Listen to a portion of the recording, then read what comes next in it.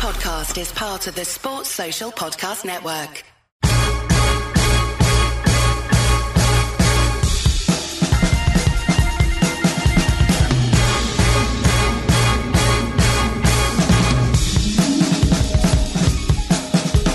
Hello and welcome to the Nat Coombs Show, Week 6 preview coming your way. Ben Isaacs in the house to get you set for the showdown at Spurs. Oh, come on. We just love having football back. And hey, as we've mentioned before, it could be a really entertaining game, even if the Dolphins and the Jags, how do we put it diplomatically, struggling just a little bit. But maybe this is the kickstart to the season the Finns need in particular.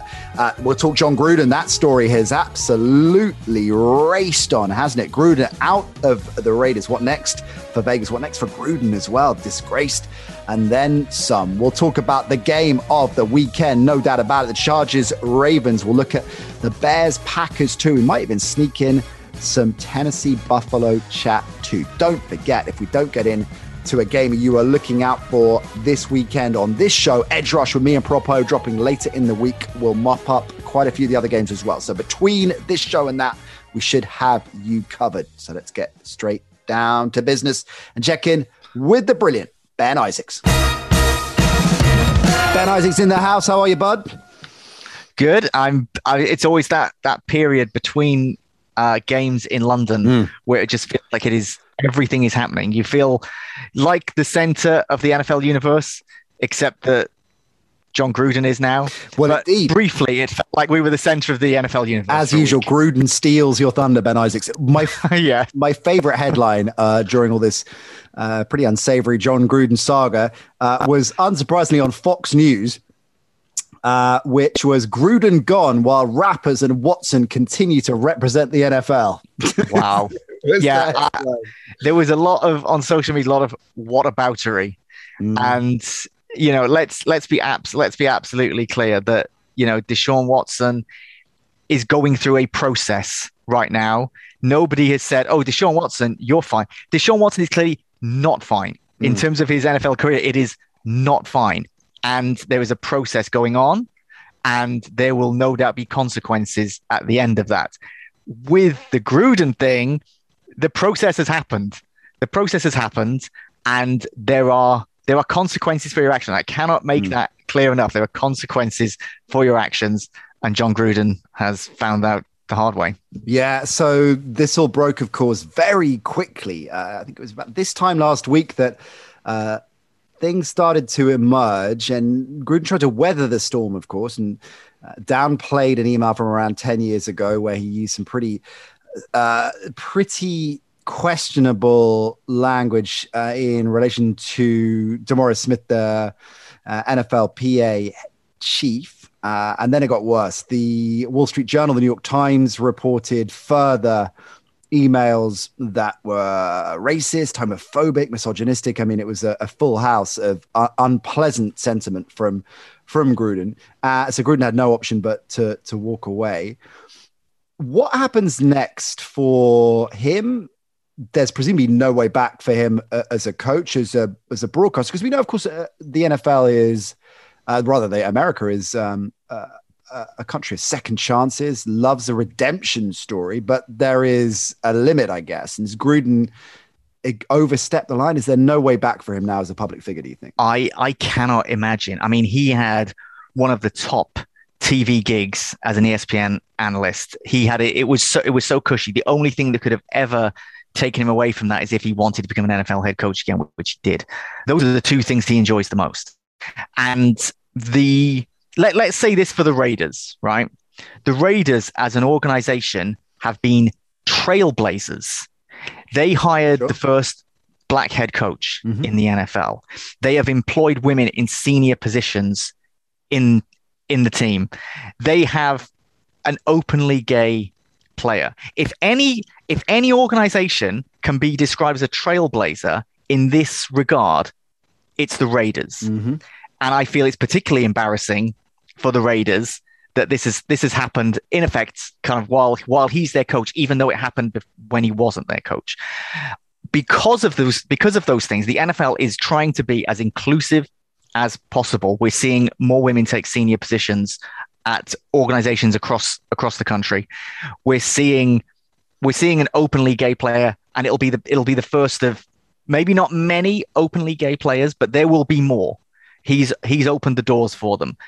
The NFL, and broadcasters who work with the NFL, if they give him a platform or give him a job, what message does that send to those people? Those people will feel, well, we're not an important part of the NFL's future, that women don't have any place in the NFL and gay players don't have any place in the NFL. And sure, there are going to be people who agree with that, whether they'll tell you or not. There will be people who agree with that.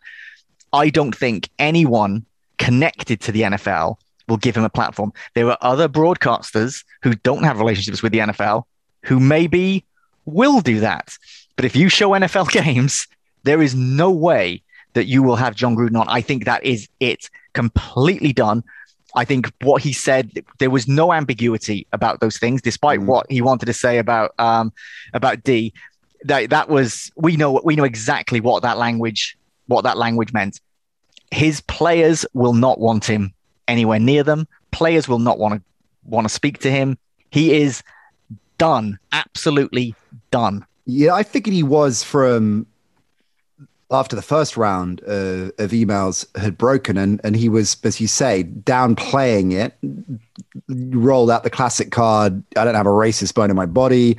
But I sensed it. And I talked to Carlson about it on the Monday show, and Carlson thought at the time, maybe he will ride through it. He'll be okay, because he seemed to have done the presser, said his thing, spoke to the team, and all right, let's move on now. And of course, that's what he'd hoped. And it was a long time ago. So that's a justifiable response. But Yannick Ngakoue refused to comment about it when media are asking him, and you're thinking, there is no way that locker room isn't at best divided, let alone lost. So even if nothing else had emerged, the idea that Gruden could have continued to lead that team, I think, was sketchy at best. Interim head coach for the Raiders, a special teams head coach, a long-standing coach in the league, Rich Bisaccia, who presumably, Ben, will be the caretaker for the rest of the season. Sure. Can you see them? No, I think he's a respected figure. He's not someone, I think, who is kind of permanent head coach material, although let's see how this season goes. They've got a talented roster and they've started well. Let's not forget they started 3-0. I think they will give him the rest of the season because he is a well-respected, well-liked guy within that organization. That it's someone who people will warm to, people will trust. So I think he'll be there all year. It's a good gig long-term, Vegas, of course, an organization with a huge amount of history. You've outlined very eruditely the progressive nature of the franchise even in the context of the all-new NFL. It absolutely is a good place to be. There's clearly a huge fan base there, talent, and I feel for the players right now as well, because they only get X number of shots at going all the way. And as you say, the season started so brightly, and it's turned on its head in the space of a week. But long term, it's a good gig. So there are going to be no shortage of suitors that want the spot. And Urban Meyer will be available soon. Urban Meyer is going to be available.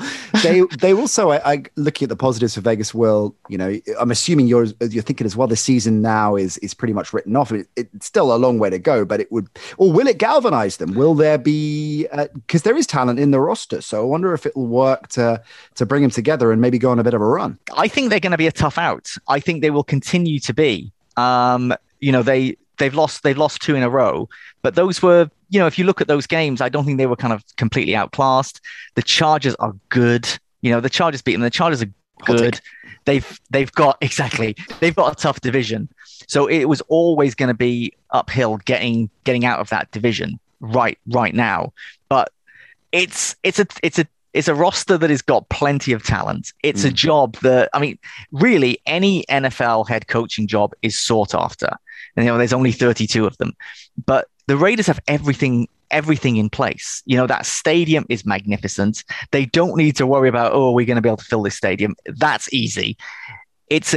Someone is going to come in next season. Unless the interim is a huge success, someone's going to come in next season, and maybe they'll have a quarterback situation to fix, maybe not. And they'll be good next year. And I think it will galvanize them. I think they're going to be tough all season. I don't think they're going to make the playoffs simply because I think it's too hard a road. But this is this is not a franchise in disarray. This is a franchise that needs a new head coach. And I think there's a difference. There are franchises in disarray in the NFL, and I don't think the Raiders are one of them. And if you're a Raiders fan who thinks like, wants to kind of throw in the towel, please don't. Your team is a lot of fun to watch, and it's going to get better, a lot better. I think they're better off without Gruden. He's not impressed me on this second go round, and he is someone who I have liked in the past. I think this team is going to be fine. The strong opinions on Gruden, incidentally, from firing from all sides. Keyshawn Johnson, who's never afraid of making a statement or two. ESPN these days, of course, is where Keyshawn plies his trade, but knows Gruden well. He's always been a fraud to me, says Keyshawn. From day one, he's been a used car salesman, with apologies to the great Buddy Garrity, I think. And people bought it because he inherited a championship team built by Tony Dungy and Rich McKay. Of course, he's talking about the Tampa Bay Bucks. Gruden's been removed from the Tampa Bay Bucks Ring of Honor.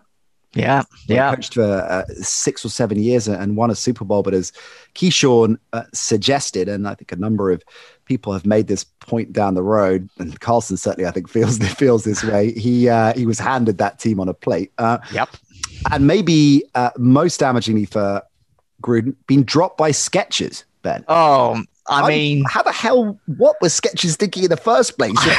He's the guy in the ad campaigns. He's the guy that we associate our brand with. That is very strange. Not in terms of like, oh, John Gruden, he's toxic, but what are the parallels in brand values and image between Skechers and John Gruden, apart from like neither are cool? Who sat, which smart cookie from that ad agency 18 months ago said, you know who we should get? I got an idea, guys. All right. Well, I just want to say this, right? So yes, John Gruden, he did win a Super Bowl in Tampa Bay. His record there was barely over 500. He lost a lot of games there. And it's not revisionist history to say that it was Tony Dungy's team, and Keyshawn Johnson didn't need to come out and use such strong terms. The fact that he did suggests he's probably not the only Buccaneer from that team who thinks it. And I think removing his name from the Bucks Ring of Honor speaks volumes about his toxicity, whatever the word is, going forward, because the fact that they don't even want his name in the stadium. And he took them to a Super Bowl, and they don't even want his name in the stadium. People are not going to want to touch him. And, it's all this talk about Deshaun Watson. If everything gets proved about Deshaun Watson, and none of us can comment because none of us were there, if it all gets proved, he's got big problems too. So there's no kind of what about so-and-so, separate situations, but that removal from the Ring of Honor, I thought that is so telling. Yeah, well said. Let's move on to let's talk some football. Some actual football, yes. Match football. Let's lead off with the game of the weekend between the teams ranked 30th and 31st in overall team DVOA. Can't wait. To Football Outside.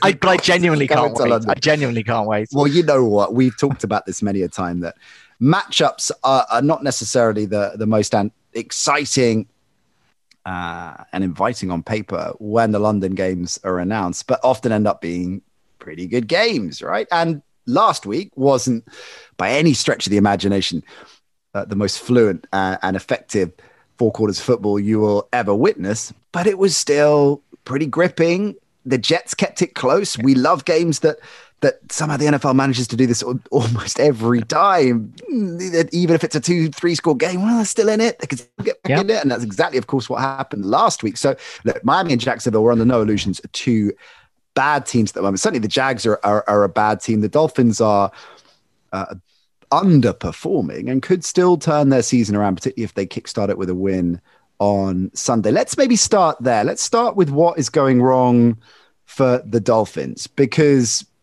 the quarterback situation is significant, but perhaps not decisive in the reason they're underperforming, because we weren't convinced about Tua, Ben. And that's not a knock on Tua. It was, we're not sure, we need to see more. It's not as if this was Josh Allen going down for the Bills, or even looking at something like Joe Burrow at the Bengals, right? This is a quarterback that has had a handful of games really in the NFL. It's far from the finished article. And the fall off to Jacoby Brissett is minimal.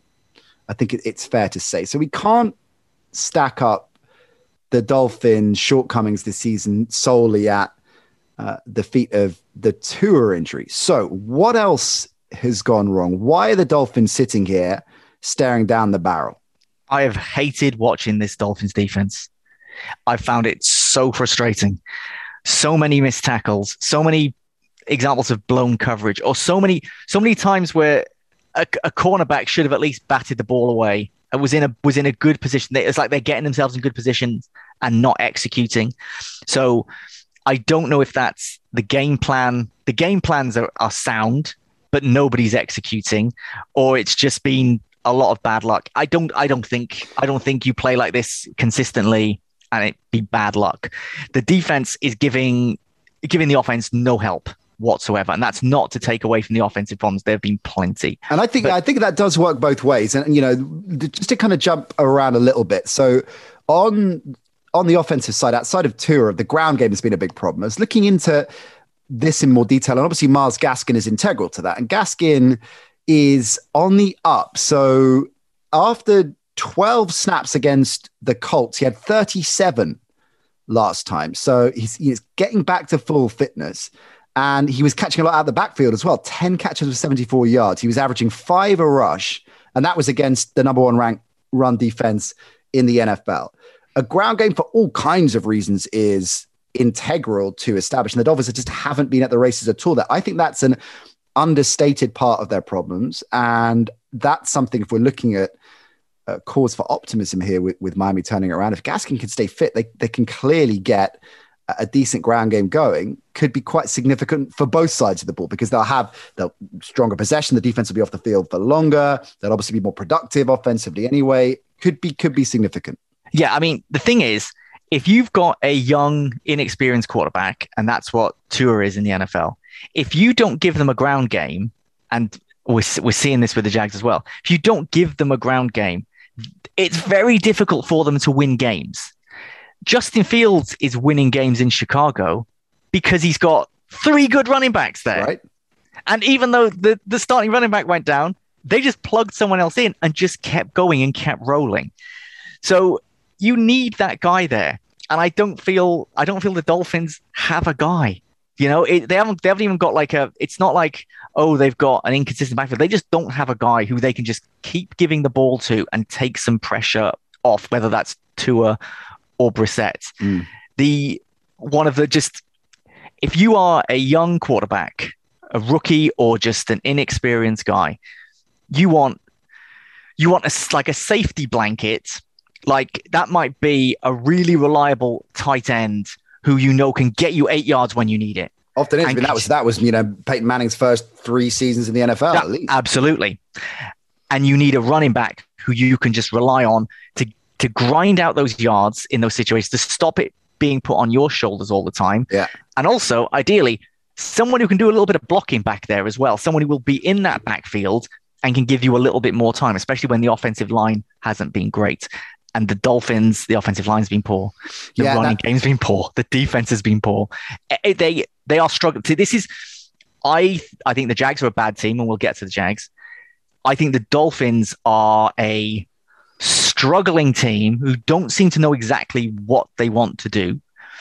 I don't know how much support within the locker room the coaching staff have right now. I mean, this is an unbelievable turnaround. I've read a few articles suggesting this, that Flores has lost the locker room and no one's buying it, which it's an improbable turnaround for me when you think of the hype that Miami had going into this season, the absolute loving it's been for Flores pretty much since he took over. And I was reading one piece today. It was a local media piece in Miami suggesting, maybe it's time for another Miami reboot. So even at this age of overreaction, let's all calm down a little bit. But it's an interesting argument you make that the defensive shortcomings, which of course is very much Flores's bag, is the cause for concern. I do think they're fundamentally interlinked. Nevertheless, this is a defense that was absolutely shredded by the Bucs at the end of the game, and they held firm for a good chunk of it. And then Brady did his thing. The Bucs finished with 33 first downs,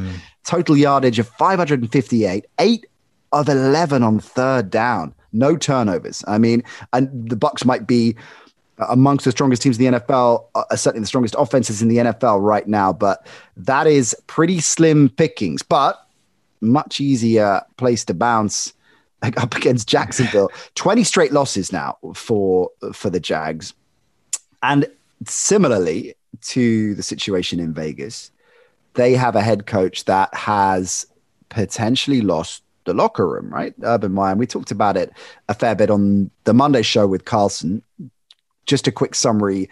If you've been living under a rock and you haven't seen it, of course, Urban Meyer didn't travel back with his team after defeat and was filmed on a smartphone enjoying himself at a party late night after the defeat. Now, the reason that was particularly surprising and cause for consternation is that just doesn't happen. Coaches don't do that. They always travel back with the team. I'm only going to slightly just give you a little bit of context.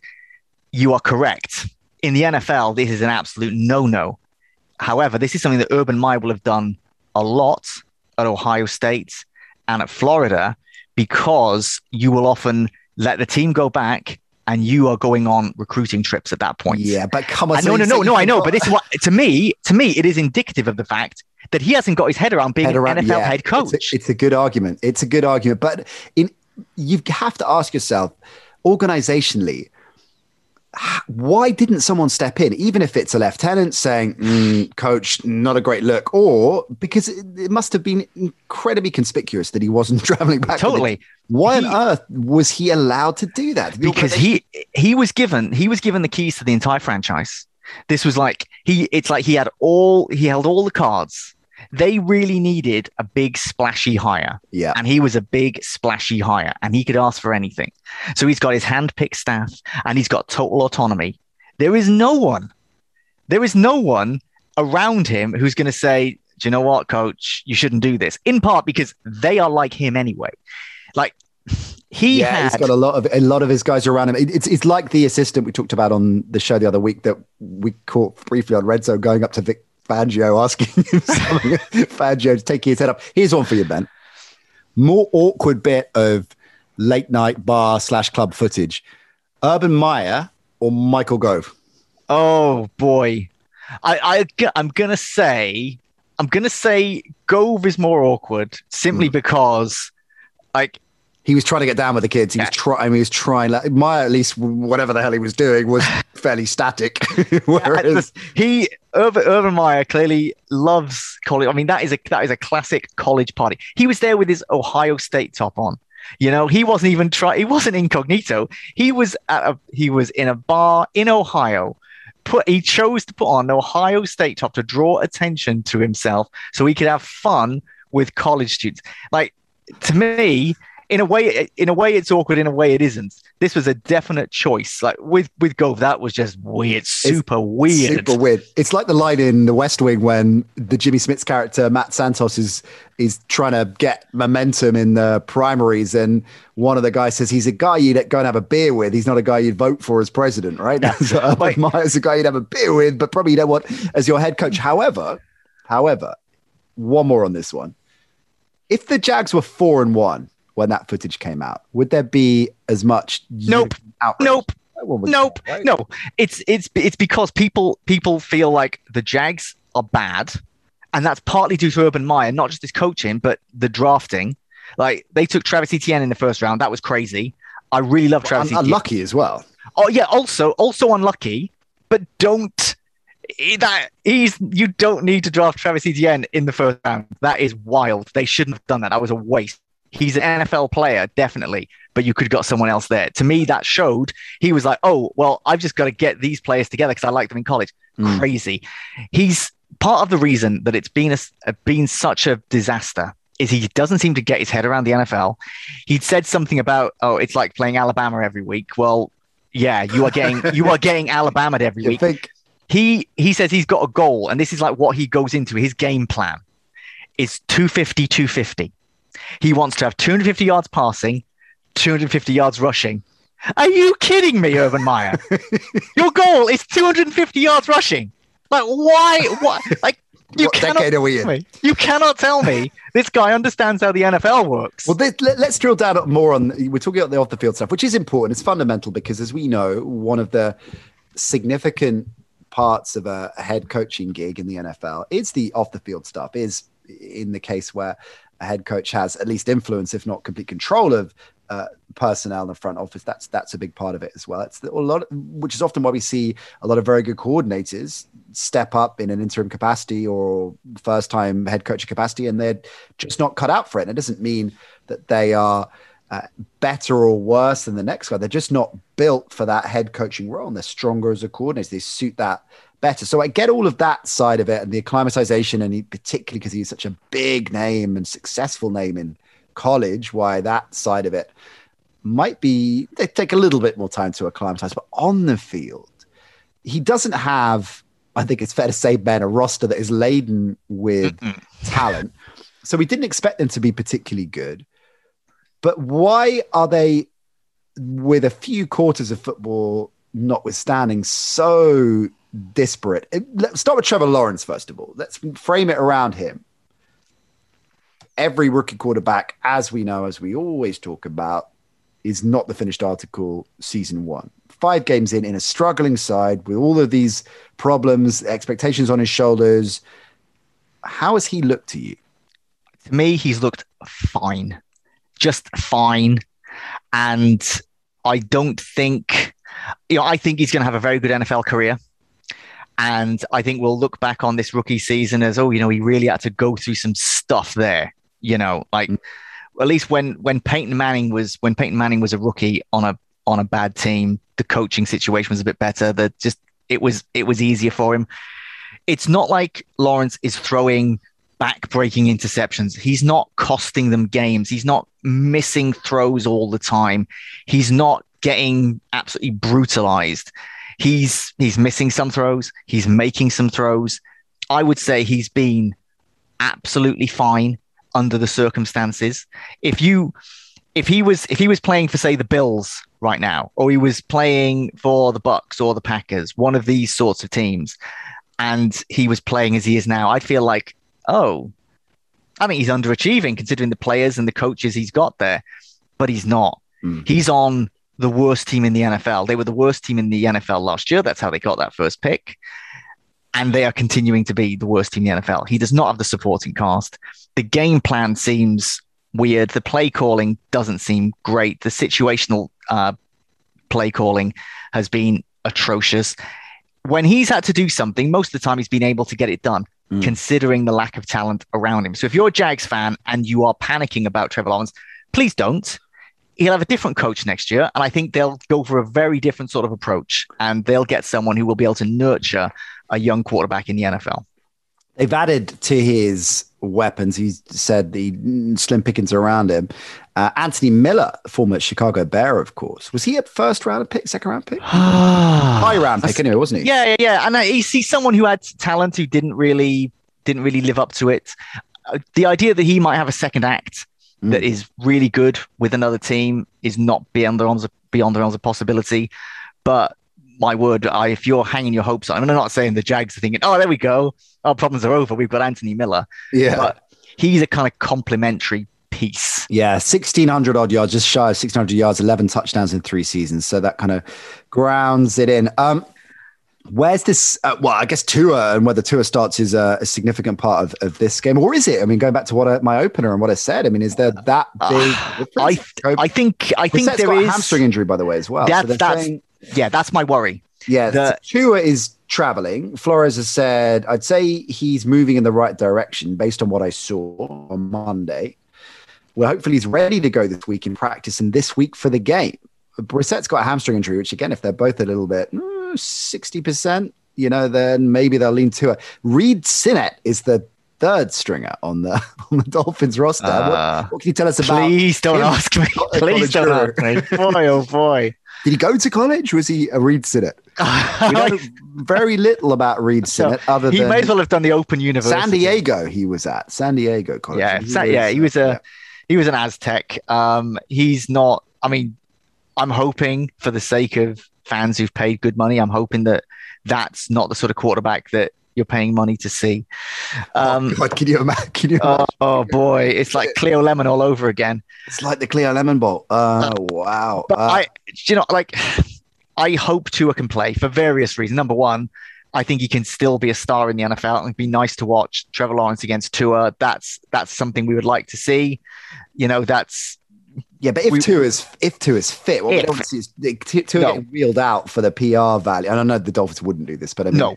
And at 50% and just stinking the joint out, that would be abject. Yeah, and that's bad. That's bad for his development. So no, they wouldn't do that. The hope is that he's good to go, because I'm not convinced Jacoby Brissett is good to go, and I don't think they want to go third string. So I think one of these potentially injured first and second string guys are going to start. Yeah, and that's the worry. If you're a Jags fan, this is your chance now. Yeah. You get away from the pressures of being at home. You get away from the pressure of being in a hostile road environment. You get a relatively neutral site game. I know it's meant to be a Jaguars home game. We know how it turns out. A lot of Finns fans. I mean, if the Finns obviously massively supportive, but there'll be a lot of Jags fans as well. No, there will, but it won't feel like a home game for the Jags. Just because there's lots of Jags logos around, there are a lot of Dolphins fans around, and I think there'll be a lot of people just rooting against the Jags. I think people have taken that up as a bit of a sport, just to see things go badly now for Urban Meyer. I think whoever's got a quarterback who can make plays on Sunday is going to win. And at the moment, if I had to say that, I'd say it would be the Jags. And that is I didn't think I'd expect to be saying that. I am meant to be having a sit down with Coach Flores on Friday for the BBC, so I'll be sure to make that point to him, Ben, for you. Maybe I'll just play a bit of audio from the show just before we. What should I ask Coach Flores, Ben? Yeah, one question you want me to ask him, maybe away from the X's and O's. Oh, because I was going to say why can't your defense tackle anymore? Probably not going to ask him that. Yeah. That's to me that's it. That is the thing for him. I really like him, and I hope he is a success, and I think he can be. When you mentioned earlier about kind of the potential dissent and there's stories in the local media, generally that is someone will have come out and said that off the record to a reporter. So it's easy to dismiss it, be like, oh, it's nonsense. No, yeah, for sure. Someone will have said it, but it only needs one person. It only needs one disgruntled person. Enough look, one disgruntled receiver or his agent. I mean, this stuff is. I mean, come on, I'm not looking away from Flores just because of the bad stuff. No, I'm still a Flores fan. I'm still a Tua fan. The Dolphins are struggling. What they've got to not do is just be like, oh let's just start all over again. Let's go. Yeah, exactly. What do we know? What have we learned from the NFL forever? Certainly in the modern era, continuity usually wins out. I think the Blake Bortles Jacksonville era is the outlier. Is the outlier there.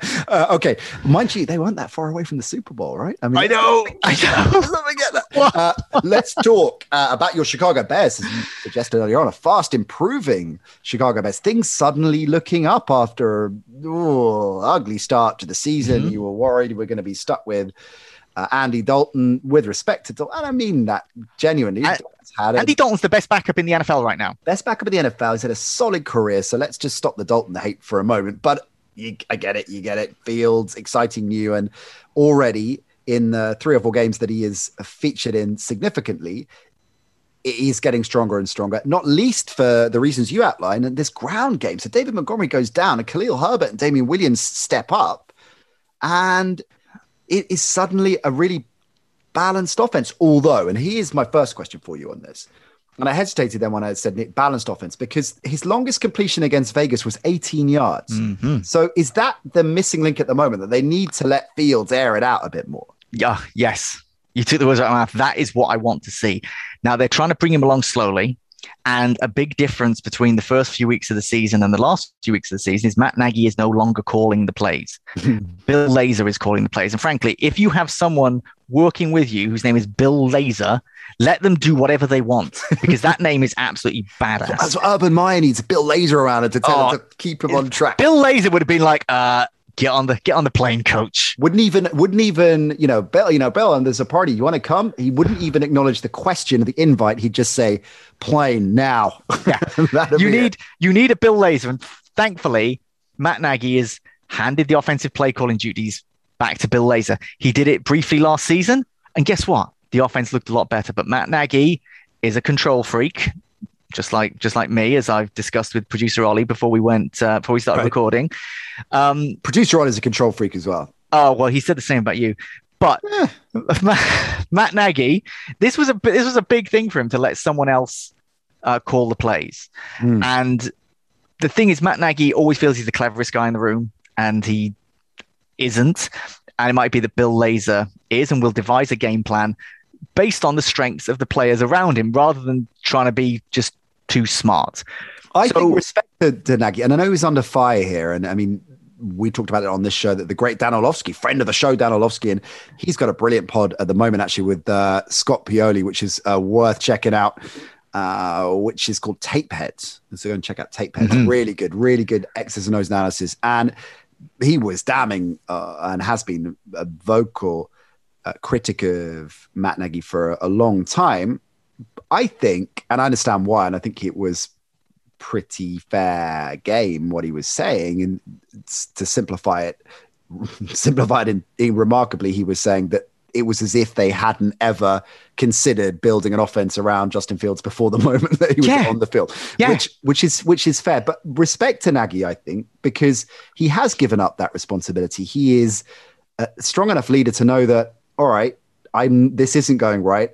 I need to get a different perspective. Isn't that? Oh yeah, 100%. I mean, as a credible head coach. Yeah, I mean, I'd rather that when the week before. When Justin Fields got his first official win as a starter, he made someone had said, "Oh, Bill Lazor was calling the plays, right?" And he had to make a point like, "Everything goes through me. Everything goes through me." That's right. Like, okay, just chill, just enjoy the win, because the thing is that if the team is winning and Bill Lazor is doing well, nobody's saying, "Oh, fire Matt Nagy." You know, you're set. But yes, he was man enough to accept that. Okay, someone else needs to do this for it to improve, and it has improved. And of course, Matt Nagy is going to oversee everything. That's what a head coach does. But he's no longer micromanaging. And Bill Lazor is laser focused on bringing the best out of Justin Fields, but he's doing it slowly. They're not having him take those deep shots, and we know that he can. We know he can throw the ball just anywhere he wants, and I think that will come. The receivers are decent in Chicago. Obviously, Allen Robinson is elite and has made some great catches this season, and Darnell Mooney is a very nice number 2, but there's not enough there, and they're clearly worried. Khalil Herbert, right? I'm here as like the college genius and draft guru. Okay, if you say so yourself. Yeah, exactly. Here's where I will hold my hands up. When the Bears drafted Khalil Herbert on day 3 of the NFL draft, in a Bears WhatsApp group I was in, and I went back and checked that I'd said this because I was sure I did. No one else remembered it, but I went back and checked. I said, waste of a pick, won't make the roster. I am like Matt Nagy, prepared to like hand over the play countries. I am fully prepared to accept that I'm not going to get it right every single time. I respect the fact you are like Matt Nagy in that respect, and it reminds me of going into last year's draft, and this is the classic thing of NFL broadcasters, journalists who don't watch as much college as they think they do, and then suddenly have an in-depth takes on all of the players coming out. I try and avoid that trap, as long-time listeners will know. I try and defer to your judgment and the judgment of those brilliant minds who are watching college football routinely and have a deep grasp of what is going on. I'm pretty sure I wrote off Justin Herbert. Well, I'm pretty certain I did.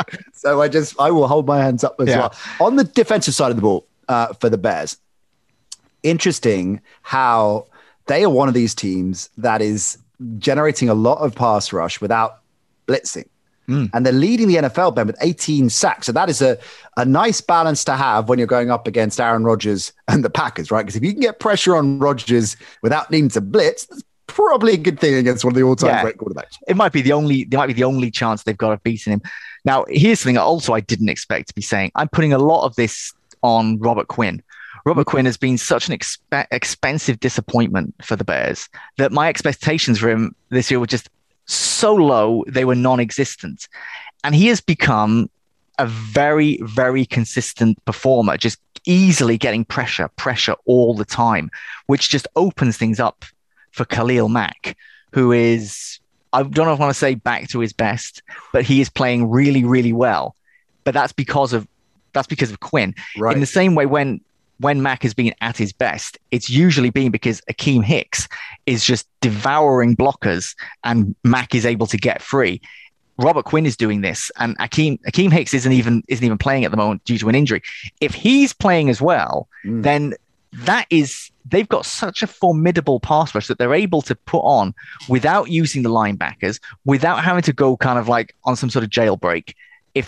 Any team that can consistently get pressure on the quarterback without leaving the secondary exposed is going to do well. And it's no surprise that over the last few weeks, that has been happening for the Bears. How is that secondary looking? Better, like not great, but they have been so much better from game one. Now, game one was against the Rams. That's been by far the best team the Bears have played this season, and they got blown out, and it was deserved. And people felt like, oh, well, this proves the Bears are terrible. I didn't read much into that. I thought, okay, the Bears, who are probably quite average and are hopefully heading up, have lost to a team that's a Super Bowl contender. I'm not surprised. And the secondary was torched in that game, but they haven't been playing the Rams each week. Now, can Aaron Rodgers torch this secondary? Yes, he certainly can. Now, whether he will probably depend on Robert Quinn and Khalil Mack.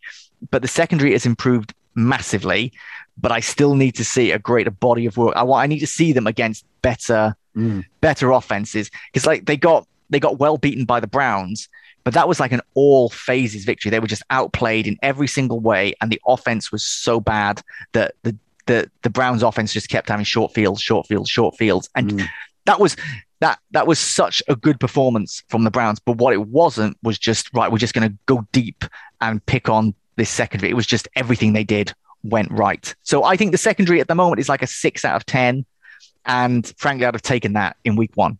You got as well a good spot. The Bears have a good spot in terms of facing the Packers right now because they're pretty banged up, right? I mean, J.R. Alexander, particularly notably defensively, looking. As you were talking, I was just racking up the injury report, and we're recording this Wednesday, right? So, difficult time to be precise about who is going to be in or out. Although J.R. Alexander, I think it certainly is the latter. But yeah, injuries, quite a deep injury report at the moment. So it could be a good spot for the Bears. If, irrespective of this game, because it is a tall order, as you've identified, because the Packers are rolling, and I think we expect them to be comfortably sitting in the playoffs and a real threat for the NFC. What about the Bears? Is there an argument to be put that they could sneak in the back door of the playoffs? Yeah, I think there is. They've got a really tough stretch of games coming up, and they've got to play, some of the best quarterbacks in the NFL, and they will get exposed in some of those games. If they can win one of these really tough games, then that will make the end of season record that much better, where the games are going to get a little bit easier. Like last year, this is a very much a flawed team, but they managed to sneak in last year. I think this year's team is better. The quarterback situation is certainly better. Justin Fields is better than Mitch Trubisky. Duh. Hot take. And Andy Dalton, as I've said, I think he's the best backup in the NFL. Is Foles the best third stringer in the NFL? He is the best third stringer. A friend of mine in Dublin's just bought his... Nick Foles had a book. I didn't even realize he wrote a book. Just bought it for €1. He's looking forward to reading that. He sent me a picture today, so enjoy that one, Michael. Nick Foles. I know that the Bears would like to move Nick Foles on, and I'm sure Nick Foles would like to move on because he's not gonna see the field. I mean, he'll see Justin Fields, and that's as close as he's gonna get. The Bears are a potential playoff team, not necessarily because they are so good or so talented, but because it's easier to get in the playoff. And some of these quote unquote also rans are going to have to get in behind the likes of the Packers and the Cardinals and the Cowboys. These sort of teams, they're going to get in. They're going to, I'm going to say they're going to win the division. You'd expect those three teams to win their divisions at this stage. But yeah, the Bears can get in. And this is a building season for the Bears. Like, if you're a Bears fan, you should have been going into this year thinking, okay, this is a dry run for next season. We want Justin Fields to get as many reps, as much experience as possible. Let's not break him and see what we can do in 2022. So everything here is building to next season, a bit like we were hoping for the Dolphins. Let's move on to one of the games of the weekend. Chargers, Ravens. Cannot wait for this. Oh, yeah. Let's try and break this down because we are, I want to get into a bit of Buffalo, Tennessee as well. So let's kind of rattle through some of the key points here. Firstly, as producer Ollie pointed out, because we know producer Ollie loves his stats, right? I mean, he is day by day, hour by hour, minute by minute, Ben, just studying stats, poring over charts and graphs and making sure he's giving us up-to-date intel. I love this from producer Ollie. Lamar Jackson has 1,860 combined passing and rushing yards this season. That is more than 18 NFL teams. And I would like to see when a player's doing that and you're looking at team stats on NFL.com, I'd like to see the player inserted in there. Yes. Yes. Great call. Put in there. I think that's only fair. We have to look at this performance, most recent performance in particular, and outside of the eye test and the obvious conclusions we're going to make from watching how it went down in the tail end of the third quarter and the whole of the fourth quarter against the Colts, underpinning it by numbers, right? He posted a 90.5 adjusted completion percentage and only threw 2 uncatchable passes in 43 attempts. PFFs with the stats there. Can we put to bed this ridiculous argument that Lamar Jackson is a run-first quarterback, and I'm still already skeptical about whether he can pass or not? What else does he need to do?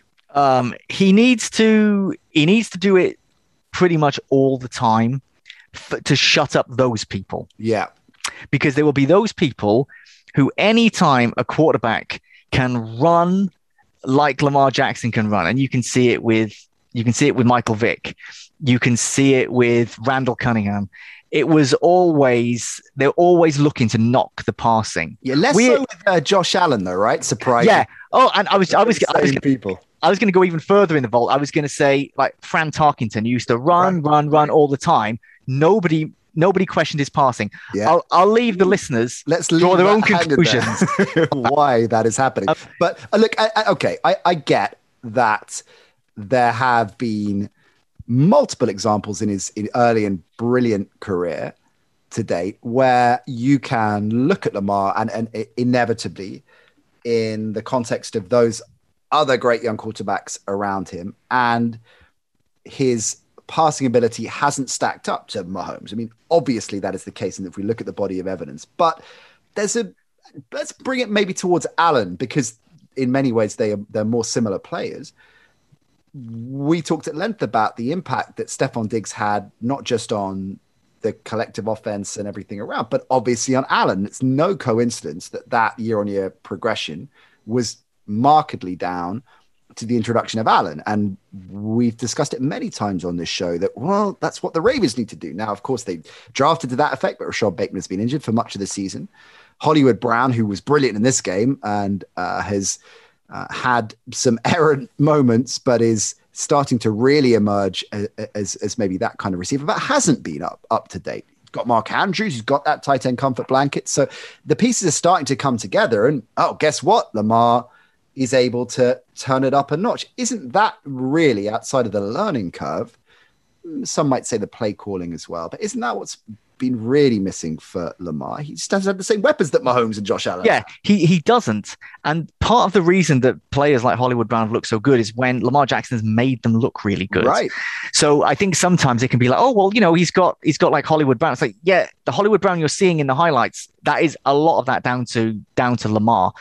I think that against I think he's done it for most points this season. When he's been playing well, it's when he has been patient with the ball. And I don't think he's just running mindlessly like he would do sometimes and make an incredible play, but it felt like it wasn't the intelligent thing to do, even if it worked out. It wasn't the right course of action, really. It seems like it's hard to describe because it's not like he's doing things slower, but it's like he's just taking that extra beat to make sure, am I going to do this or am I going to do that? And he seems to be making the right decisions more often than not. No quarterback makes the right decision every single time, but he seems to be doing that more than he did before. We know he's got the physical talents. We know how he runs the ball, and we know how he passes the ball, and we know he's a leader. I think he's now becoming more patient. He's able to anticipate things better than he was. I was always happy with how he read the defense. I wasn't always 100%. He was on the same page as his receivers, and some of that might be down to the receivers. And maybe if it is down to the receivers, he's building in their weaknesses to what he's doing and needing them to do, and where he's leading them with his passes. So I think his improved patience is what's going to take him up to that next level. We're talking about someone who's former NFL MVP, and he still doesn't get the respect he deserves. Ridiculous. It's ridiculous. And I really hope this is the season that shuts up those haters once and for all. Of course, one of the key matchups is going to be the Baltimore ground game, led by Lamar, frankly, which just underlines his brilliance, up against a Chargers D. That's a good D, of course, but that is where they're susceptible. You can run on them. That's it. Run on the Chargers. So that's going to be interesting to see whether they have any kind of answer for that, and how that impacts the control of the clock and control of the ball and control of possession. Justin Herbert having a similarly excellent season, tied for third in the league with 13 touchdown passes. 3 come from behind wins as well. They're in the top 10 in points scored, yards gained, third down conversion rate, you name it. They are up and at 'em offensively. So we're expecting a shootout here. Have you got any strong feeling either way on who's going to take it? Oh, I don't. I think that if you asked me once an hour through the course of today, you'll flip-flop. Exactly. Here's another one for you then. And I'm going to wheel in the Buffalo-Tennessee game in here, which is which also is going to be fantastic. You get the call almost certainly by the end of the week, I think, from Vegas, giving you the head coaching gig for next season, and you will, like Gruden, have the front office responsibility as well, right? Okay, yeah. I mean, I think you are the front runner, frankly, Ben. Yeah, there has been a lot of scuttlebutt about that. Same hairdresser as the owners, right? so, wow. Yeah, hello. So you can tear it all up and start again, right? So I know you and Derek Carr have previous, so obviously you're going to move on from him. You could build any kind of offense you want, and therefore pick any of these 3 quarterbacks. Who are you taking? Are you taking Justin Herbert, Lamar Jackson, or are you taking Josh Allen? Ooh. Oh, man. Okay. I think I'm taking Justin Herbert. I think he is the most reliable of those. He's not the most exciting, but I think he's the most reliable. And I feel that he can drag an average offense forward more than the other two, because the other two are going to be a bit more boom and bust. So I think I'm basically going for the safest choice. I think Justin Herbert's the safest choice, and I'm trying to protect my new job. I like that. Caution, conservative. I would be the direct opposite, go boom or bust, and take both Allen and Jackson and just spell them. And maybe have them on the field at the same time. That would be the real Raiders way of doing it. I think this is it. I'm thinking too much of a reboot. What I should be doing is thinking, what would Al Davis do? Yes. And he would be like when he had Marcus Allen drafted Bo Jackson, who said he didn't even want to play.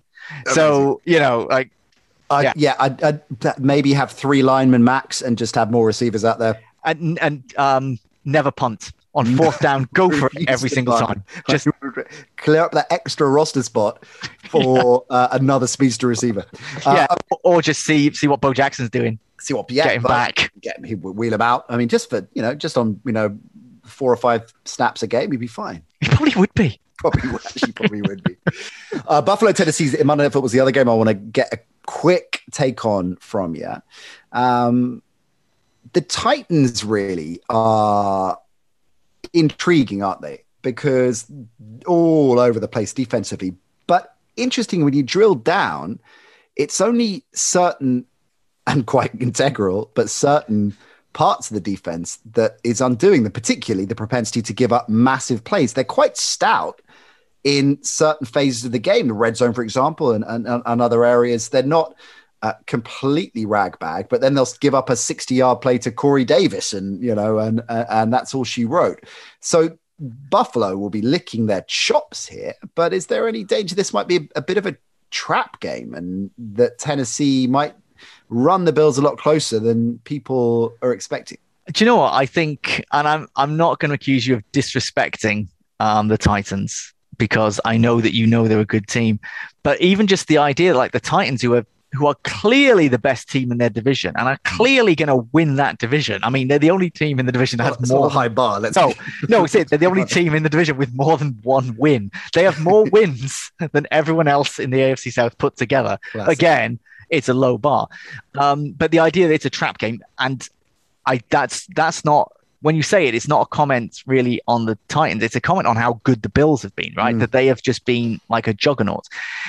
The Titans have been weird on defense, because when you think of a kind of a bend but don't break defense, it's usually you can drive on them, but you get into the red zone and they're going to stop you scoring a touchdown. It's going to be a field goal. And they've been doing a lot of that, except these big chunk plays, which can just kill you and just if a team is just scoring quickly, and it's not that everyone's scoring quickly on them, but you're right, these chunk plays, they need to cut that out. Because if you cut that out, you can probably cut out about an extra like 10 points allowed during the course of the season. Like they don't even have, in terms of points, they don't even have the best defense in their division, which they should in that particular stat. Talent-wise, they do.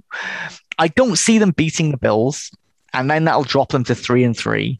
And I think there's going to be a lot of questions asked about, are the Titans, are they really a contender? Yes, they'll make the playoffs by default. They'll win that division.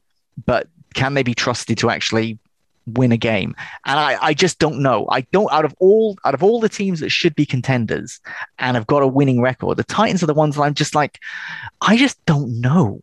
I don't know. And maybe they'll beat the Bills and they'll shut me up and be like, yeah, I know. But this Bills team looks special, does it not? I mean, formidable. This is a stat that blew my mind. No team has scored more points than Buffalo or allowed fewer. And beyond that, and this is Pro Football Reference with the data, obviously courtesy of Propo, who just is the king of all data. Only 5 teams since the merger in 1970 have outscored their opponents by at least 108 points through the first 5 weeks. I mean, we often appropriate, this is the most balanced side of the NFL. The Bills are the most balanced roster in the NFL, without question. Yes. Yeah. And that is with honorable mention, of course, to the Tampa Bay Bucks. But Buffalo right now are on point. Like if you were gonna look at teams, how they're gonna be in the next, let's say 8 years, does any team in the NFL right now fill you with more confidence than the Buffalo Bills? If you had to put money on who's gonna be the most, which is interesting team? When all this talk in the last 24 months of the Chiefs are the next dynasty, they're the next Patriots, and let's not get carried away, because I think you and I share this view. I know our producer all does. Carlson was supporting it on Monday. The Chiefs are going to be fine. The Chiefs are going to be probably in the championship game, maybe in the Super Bowl again. Let's just all calm down a bit about the Chiefs falling off a cliff. They just haven't clicked yet, and they will click. They'll be fine. Yes, they will. I'm with you. I think our friend Phoebe Schechter, who we were with on Sunday on radio, and incidentally, that game, the Dolphins-Jags game, live on TalkSport 2 again this Sunday with Phoebe and the crew. I'm over on the BBC that day, so I won't be on that one. But if you are listening, driving, traveling, just prefer it on the radio, that's where you head. Otherwise, me, OCJ Bell, and I and Mike on BBC 2 from 2 o'clock.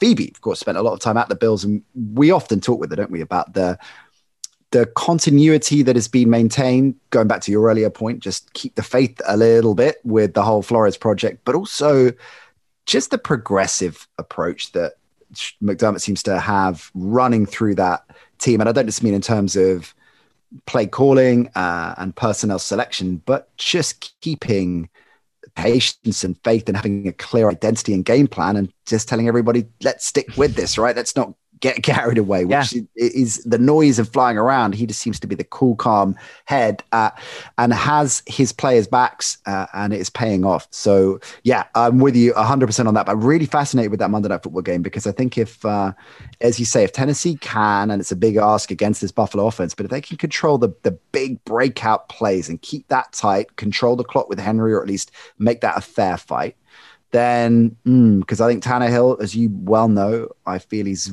amongst the more underrated players in the NFL. And I think that that passing offense could start to click, but it's a big ask against the number one defense in the league. Yeah, I'm not ruling out a Titans victory, and that's like that. That tells you everything you need to know about kind of how much respect I have for the Titans. I think the Bills are top to bottom the best roster in the NFL right now, but the Titans beating them would not be crazy. That's what we love. Definitely love about the NFL. It absolutely guaranteed there are going to be surprises week on week that you didn't see coming and nobody called. And this could be one of those games. Incidentally, a number of games we didn't get into on this show, Propo and I will take care of on Edge Rush. So between the preview show and Edge Rush, we should have your backs covered for the majority of the week 6 slate, but we're out of time this time around. College Days dropping very soon as well, so Ben will be back. Keep your ears peeled. Still don't know if we're allowed.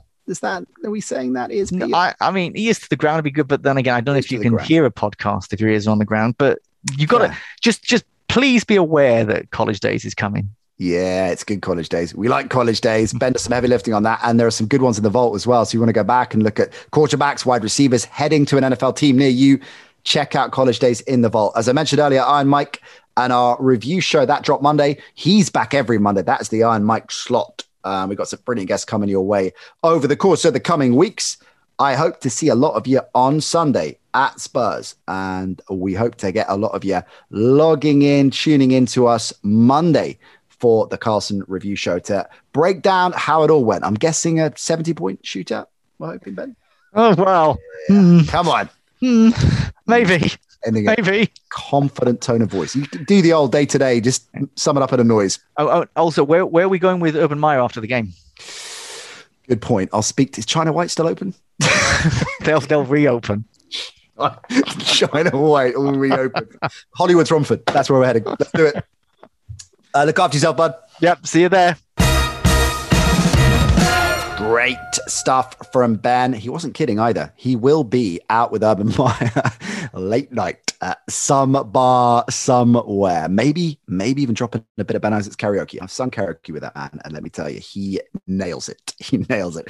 We're back with him, actually, with Ben. College Days will be dropping later this week. We'll be looking at some of the key defensive players in next year's draft. That's very much the focus of College Days. Looking at players that will get a nod high round pick in the 2022 draft. So it could be heading to a team near you, certainly heading to the NFL very, very soon, as well as picking out 2 or 3 of the big games in college. So make sure you check that out. And Mia Propo, Edge Rush, always a lot of fun. I'm looking forward to catching up with him. Just to want to give a big shout out to a few of you who've left reviews for us over on Apple, including Di. Love the shows, he says. You can't get enough of Nat and I and Mike. It makes you miss the Channel 4 Sunday night games. Old school, Di. Love that. I really appreciate you sending that in as well. Iron Mike's blue jacket, says Azzy. That's all that needs to be said, actually. I don't need to read the review he left. Just a great headline. Favorite headline, Azzy. Really appreciate that. All of you who've taken time to do that and leave a review means a lot. We read them all. Mike often shares them with me on WhatsApp, particularly the ones that mention him. But it puts a smile on our face. It helps us out as well in terms of spreading the word and the whole algorithm. And that's what the data guys tell me. So we really appreciate you taking time to let us know how you feel about this show. At the NC Show, Facebook, Instagram, Twitter for lots of extra content, including videos from all the pods that we make out there. So go and check that out as well. All right, we'll get out of here. We'll see you next time. Bye for now. Fellow baseball nuts, join us on the Johnny and Josh Show with my baseball brothers, where JC will endeavor to offer some insightful analysis, and my friend Eric Jansen will offer quirky baseball trivia. But we also have David Langell, who will combine a high level of inappropriateness with a low level of analysis. The Johnny and Josh Show, available to download wherever you listen to your podcasts. Sports Social Podcast Network.